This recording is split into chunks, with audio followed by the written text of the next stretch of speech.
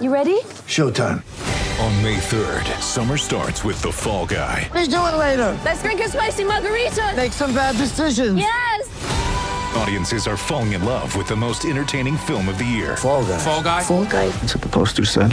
See Ryan Gosling and Emily Blunt in the movie critics say exists to make you happy. Trying to make it out? Nope. Because I don't either. It's not what I'm into right now. What are you into? Talking. Yeah. The Fall Guy. Only in theaters May 3rd. Rated PG-13. This is Saturdays in Tassie with Holly Fowler and Brett Jeeves. Good is it, Jeevesy? Saturdays in Tassie at Brighton District Cricket Club. It's a beautiful morning. It's a beautiful morning. You know, part of the problem, it's actually too beautiful. We're up here on the balcony. It's so nice. Of the pavilion, and that sun has got some sting It's got some serious kick. And speaking of beautiful and stingy.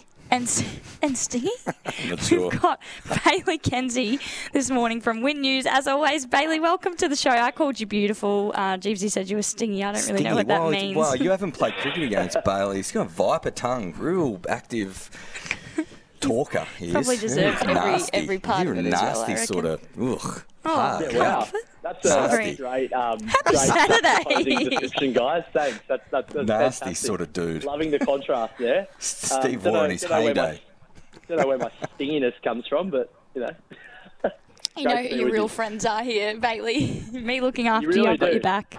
You really do. I think that stems from one day down at Coimbra and me just lipping off to Jeevesy, and he wasn't having any of it. He actually asked me who I was.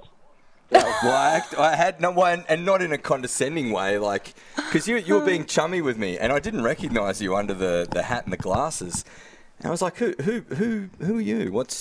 Because you were being really nice, and and then to be honest, I actually felt quite bad after that, like who are you, mate? You know, that sort of ugly sledge, but I think you bowled well that day, Bales. Yeah, not too sure, James. I think you absolutely smacked them from memory, which is nothing. Well, and you bowled off spin, which is something new. So to be honest, I think Jake Doran opened the bowling for you, so that was a bad uni attack. Oh, Jakey Doran, he's the Anyway, best. hit us with local sport, Bales, and start. Can we start with the AFL, please? Start with the AFL, please. I can start Smack with us the between the AFL. eyes. really exciting news this week with Gil McLaughlin, Trav and Richo coming to town, guys. Obviously, they started their Thursday at a Lonnie in a breakfast function, and then they came down to Hobart to speak at that TICT function. Now, a lot of this information is really out there at the moment, but I think it's just worth breaking down in some pretty simple terms. So he spoke with a few tourism stakeholders around the state. That was Gil McLaughlin.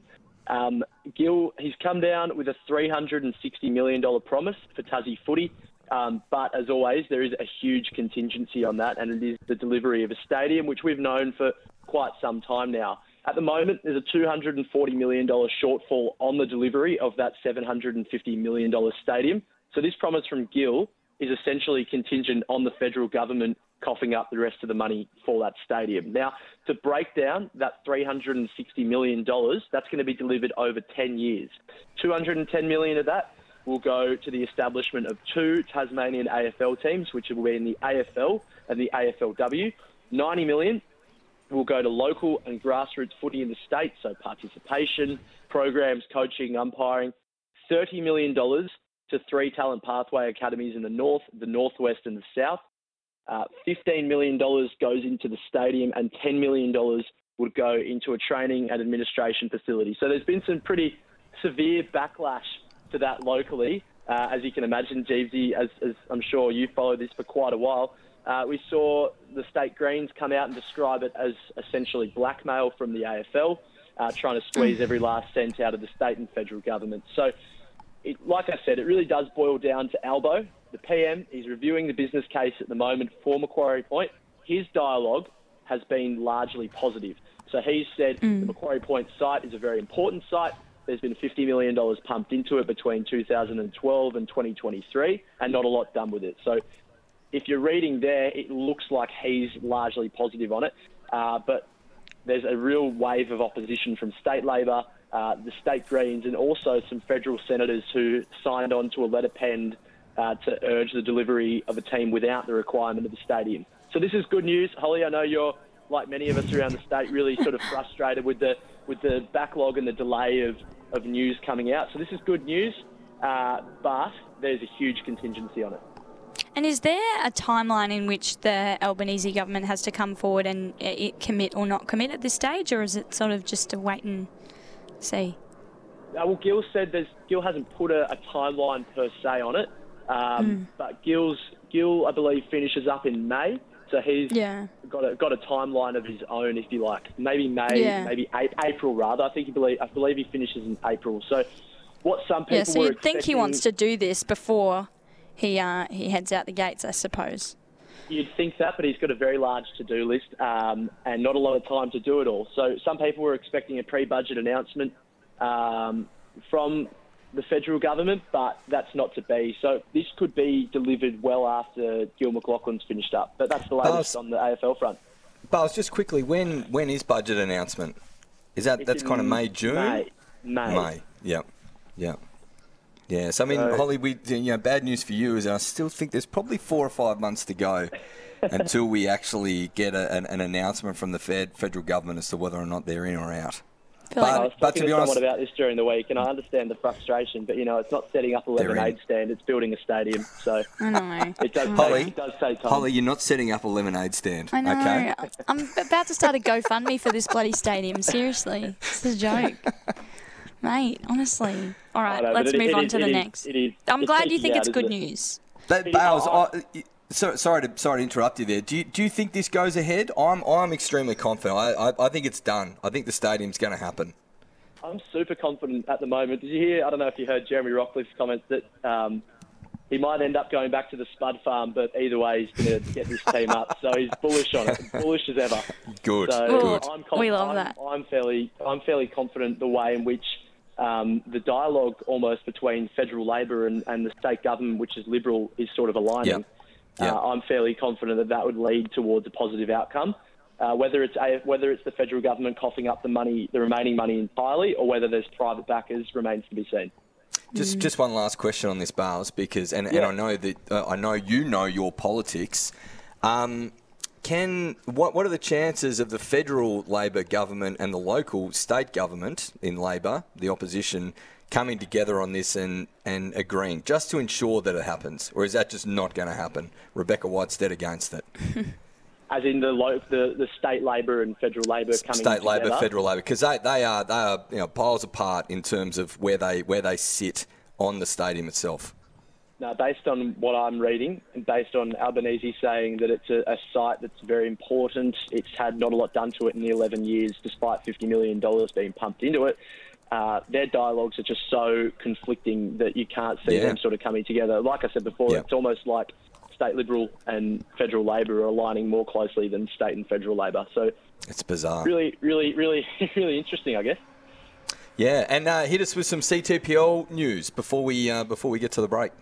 Yeah, stacks of it, Jeevesy. Well, I think the CTPL news also feeds into state cricket news as well. This looms as one of the biggest rounds of the CTPL, of the season. It looks like some of those players, it's a Saturday-Sunday affair this weekend. Some of the players who weren't named for their clubs, if you're reading between the lines, will play in the Marsh Cup for Tasmania in the last. So the person I speak of primarily there is Ian Carlisle. He's a mainstay for North Hobart. He's yet to play a game of senior cricket for Tasmania, and he's not been named for North Hobart. So you can expect a list day debut for him for Tasmania on Sunday. Newtown might also field a side without Mitch Owen. Anthony Mosca's named to captain there, so he's also likely to feature in the squad for the Marsh Cup on Sunday. The Farn have not named Mac Wright, so heaps of clues about who might be playing for Tassie on Sunday. At a Premier level, it's South Hobart taking on Glenorchy, so there's the likes of Gabe Bell, Tom Andrews and Eamon Vines, who are the players to watch there. And Josh Harthill, as always, for Glenorchy, who's coming off another ton, and he's one of the few wicket keepers around the state who's coming through. Kingborough, they'll face the Raiders. The Knights are still a mathematical possibility of sneaking in the 4. The Raiders have named Billy Stanlake in their 11, which is pretty surprising, considering Tasmania ruled him out for the remainder of the season. So you'd think that he'll be sort of easing himself back into things. Newtown, they'll face North Hobart. Two sides, like I mentioned, without frontline players there. So there'll be no Silk and no Jewel for North Hobart. And the Bucks also, as I said, likely to be without the second highest competition run scorer in Mitch Owen. So a big out there. Over at Lindisfarne, Clarence, they'll face the Lightning, so no Mac Wright. Charlie Wakeham and Jared Froggy Freeman are named, so potentially they won't play on Sunday for Tassie. And Riley Meredith is in a 12-player squad for the Roos. And for some good news, on this lovely sunny day, Uni have the bye.